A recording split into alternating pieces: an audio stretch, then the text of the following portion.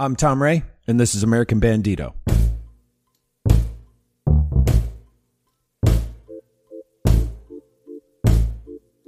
Last week, I mentioned that I was helping one of our previous guests, Selma Carrion, sell custom hand-painted shirts. Here's how that's gone since then.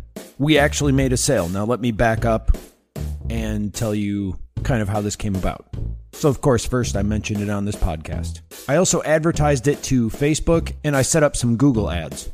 Usually Facebook is good for promoting something, especially like this show, for instance. I've had a lot of success doing that. I've been able to find people that might be interested in it. Now, you may see something and go, that seems interesting, and hit like. Maybe even look at it. So there wasn't a lot of traffic for that particular thing on Facebook just because it was a buy this now sort of thing. So that's why I went to Google ads. Now those of course are ads that show up on websites. It's a little harder to try and find interested groups of people, but the advantage that Google has is people are searching for those things. So they're looking for them. They're actively trying to find the shirts, or at least that's what I was hoping for. People searching for shirts, custom shirts. So first I kind of had them show up on music sites, like maybe some band or an individual would want a shirt with their name painted on them. Now getting back to me announcing it on the show, the one sale we made was somebody who went to the URL that I mentioned last week, which is americanbandito.com/carryonart, CARRYONART.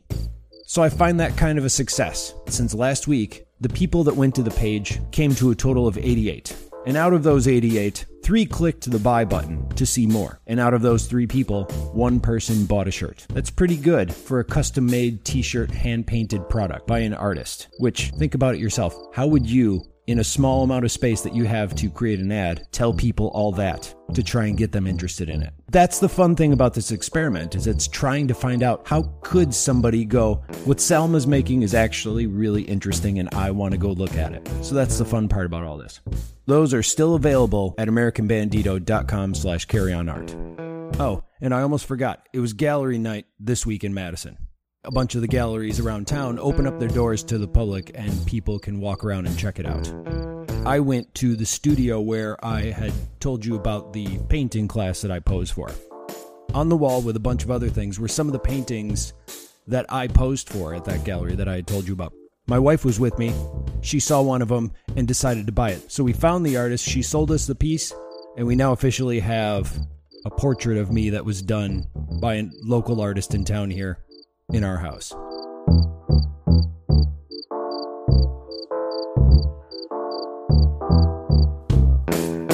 This week on the show, I meet a woman who actually used to be a banker in Chicago. During that time, she went to school for jewelry making. After a while, she retired and decided to create her own boutique line. And what I find out is that she uses this to actually give back to some organizations that have helped her in the past. She's found a way to raise funds and to take some of the extra things that they have left over and donate them. So join me as I meet Hanifa DeBling.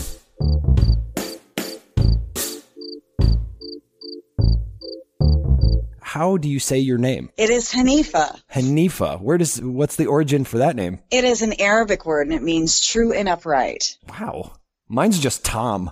Well, I go by Hani, so people call me Hani because a lot of times people want to call me Hanny or Hannah. Okay. And I know a lot of people in my circles with Hannah is their first name. That's why I go by Hani, so it makes nobody gets confused. Okay. So are you from Madison or are you from this area? Actually, I'm from Chicago. I moved to the Madison area in 2010, but my jewelry line began in 2004. How did you get started doing this to begin with? What brought you into making jewelry?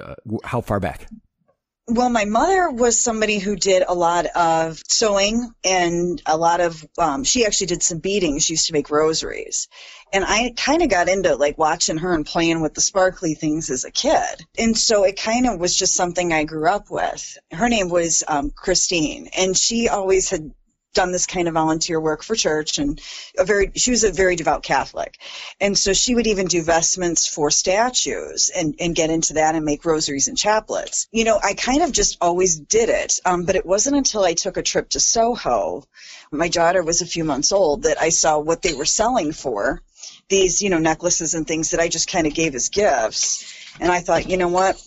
Might be a good time to see if I could get started in a boutique. And I did. And I just took a bunch of stuff that I thought was just a hobby, was selling on consignment like crazy. And she taught you how to do this? Yes. Yeah. And it's really the wire work, the beading. It's not difficult. You have to get the knack. Yeah. She showed me all of it. How would somebody get started in that? Like, say somebody was interested in doing that. So if somebody is already making jewelry or, enhancing accessories, because we do things like lanyards and all kinds of good stuff. Oh, yeah. One thing to bear in mind is that you could give these things as gifts and get feedback from people. So one good example was one time when I had started to give things as gifts, I started experimenting with different types of clasps. A receiver tell me, this itches in the back. And then I learned nickel makes people allergic.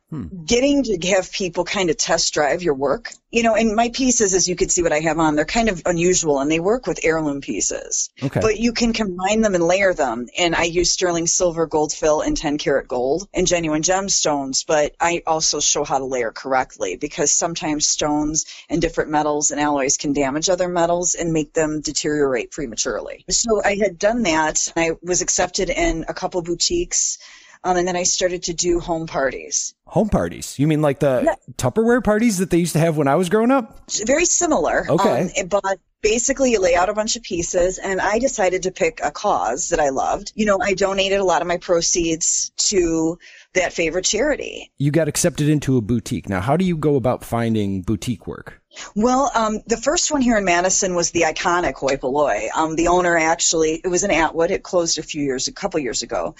But one thing that I take away from that is to kind of look at the store and get the vibe of the store before you do anything or say anything. Mm-hmm. Look in the store and say, hey, does my work fit into the niche of this particular boutique? So you approach them. Oh, of course. Okay. Yeah. I approach them. What I like to do too is buy something that I can afford and really, have a good interaction with the owner and see, is this somebody who wants to accept a new artist? I know that I've gone to places and sometimes you just think like this store has all this stuff. A lot of them are kind of segmented the way that antique malls were. I remember at Antiques, people would like rent a space. Right. In most artists, it's actually not a very good investment of money or time, because you really do want to collaborate with the owner because you want that feedback from the guests. For example, the boutique I was in at Hoi Polloi, I was learning that my price point between $48 and $100 was where I was really selling a lot. Some of my less expensive items weren't. And having a great conversation with the owner and saying, what can I do you think to make us more successful as a team? Is it about placement? Is it about lighting? Is it about mirrors?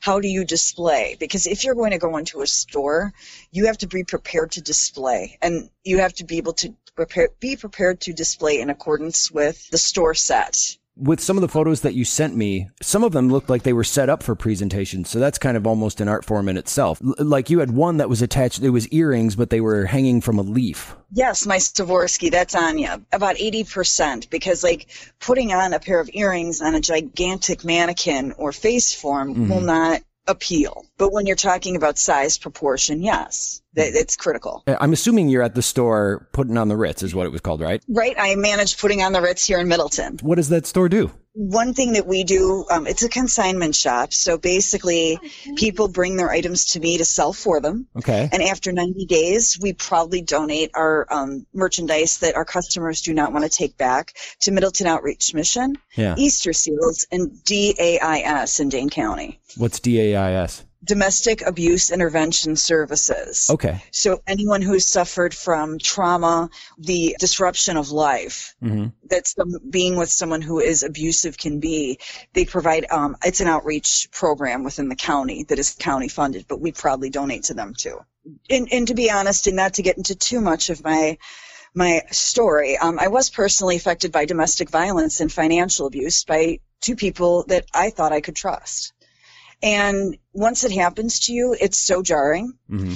And I receive services from both of DAIS and Middleton Outreach. Okay. And now that I'm in a position to give back, I'm so proud to. That's great. With what you make, how do you find the inspiration for the pieces that you work on, or find the pieces that you use? What's funny that you mentioned that, because in jewelry metalsmith school, I became fascinated with the work of Alexander Calder. Okay. And so I liked fluidity and movement within my pieces.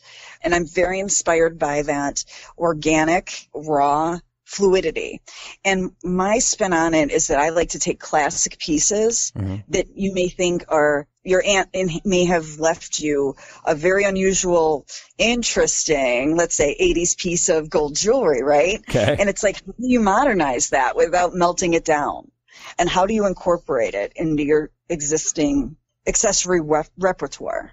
That is taking something that, may be destined for melting in a refinery and bringing new life to it with other add-ons. Do you have a studio? Because you're talking about working with fire and welding, or not welding, but look at me misusing the terminology. I don't know what the terminology is. You're not a metalsmith, are you? No, I'm not. So I'm going to misuse all the words, but how about just saying the things that you need to do that I'm sure you need a space to do them in? Do you have a studio for that? Where do you do your work? What I'm working on now is actually out of my home.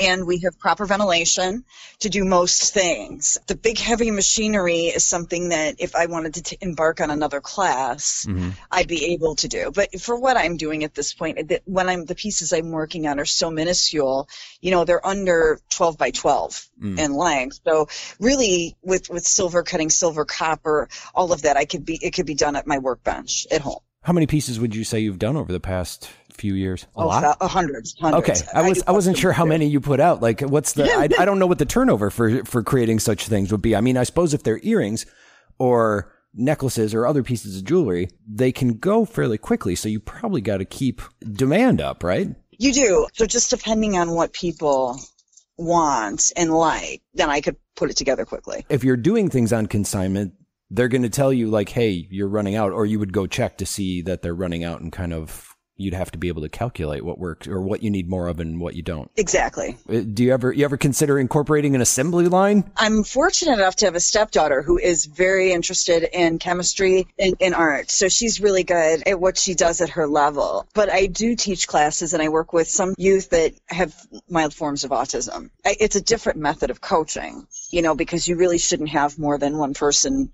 It has to be a one-on-one class, but for just charge a babysitter's fee, basically, like $10 an hour. Oh. And I show them how to do stuff. How do people find you for this? Word of mouth lately. I have my Facebook page is Evie Designs, and it's Hani Bling, HANIBLING. Hani Bling is the one that kind of works with teaching classes and the charity projects I'm working on. Currently, I'm with DAIS until I'm fundraising for them, and I will be till November 30th. Can you describe what the other two are, aside from the teaching, the other design sites that you have on Facebook? So Evie Designs basically is just an overview. Now, Evie Designs is one that accepts custom pieces. So if a bride wanted to have a headpiece modified, I would be open to talking to her about being commissioned for something, one of a kind. That's kind of its overview. That was like my first branch I opened.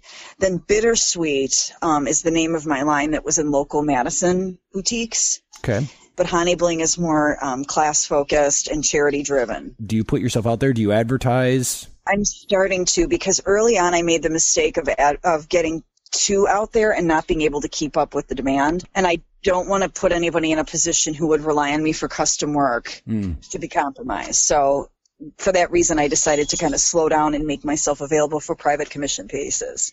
Did you find that out the hard way? Almost. It started with a pair of earrings that someone wanted custom done, but I learned that lesson, and thankfully when it comes to a bride, things when somebody's custom ordering a bridal headpiece or even bridesmaid jewelry, they have an idea of what they want, but it works, and it's been successful, and the reason it is because I'm honest, and I just say this isn't a job I can do at that price. It's not realistic, but I'm not the person for you to do this. You should go here. And I'm comfortable with it. I want somebody to be happy if they interact with me. Oh, and that's good that you're being honest like that and not trying to say that you can, and then all of a sudden falling short. Right. I don't want a headpiece to collapse at the altar and have everybody know about it. That would be terrible for the bride and me. Or not have it ready at all. With the different things that you are involved in, how do you manage the accounting or the taxes, or do you just do it yourself, or do you have a guy? Pretty much I've been doing it myself, but now that I'm from Chicago and I got a guy. Okay. But now he's helping me because it is getting to be a lot with how, we're expanding, and especially with what I'm doing here at Ritz. It's like, well, how are we going to stay organized, and do we need to have a third party kind of come in and make sure and stay on top of us? Because, when it was just Heavy Designs and Bittersweet, it was very easy for me to do just because of my financial background. I'm a retired bank examiner. So I have that understanding, but when you're running now 3 different subsects, it kind of is a good idea to have somebody ask you the right questions to keep you in order. Do you have online stores at all? I don't sell online. I promote online. I do not do Etsy. I have not enjoyed my experience selling on Etsy. A lot of people have been telling me that. Yeah, jewelry is something people want to touch it. People want to put it on. They want to see. It's an unnecessary beauty. So with jewelry, I find that Etsy is a waste of my time because nobody's going to appreciate the workmanship that you feel when you put it on. And if a piece is for somebody, it's for somebody. If it's not, it's not. I didn't want to wind up in a situation where, I'm auctioning stuff on eBay and cheapening my brand and lessening my brand. I like that you figured that out right away. You're like, yeah, this isn't working, but you tried it. Right. Is there anything you'd like to mention that we may not have covered today? Something coming up, projects that you have in the works, things that may not have anything to do with what we talked about today that you'd like to mention?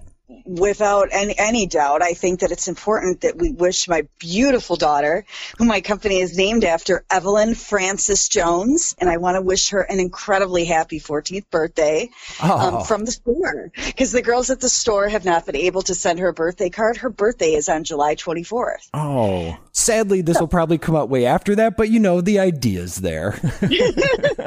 Yeah, so I wanted her to hear from the store happy birthday, but her birthday isn't until July 24th. The Ritz family, now the other managers, want to wish her a happy birthday. Okay. And who runs the Ritz? It's me. I'm a woman named Kristen. We work with the other owner, Diana Bongard. So the 3 of us work together. We have another manager that comes in part-time here and there. So all of us kind of run this great ship we've got sailing.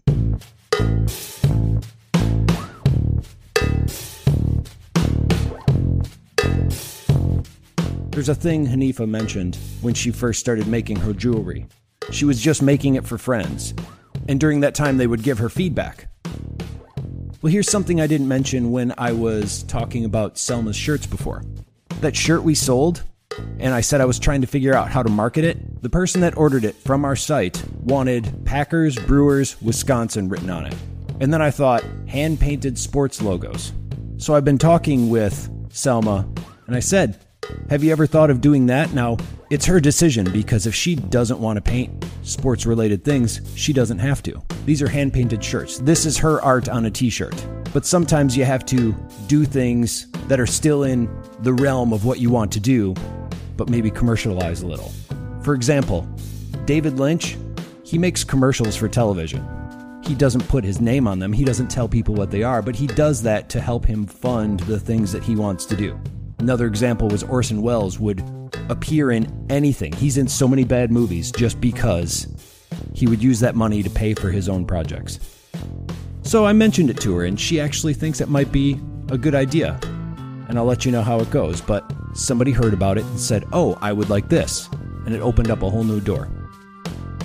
And also, I want to thank Hanifa for taking the time to come on the show and talk with me today.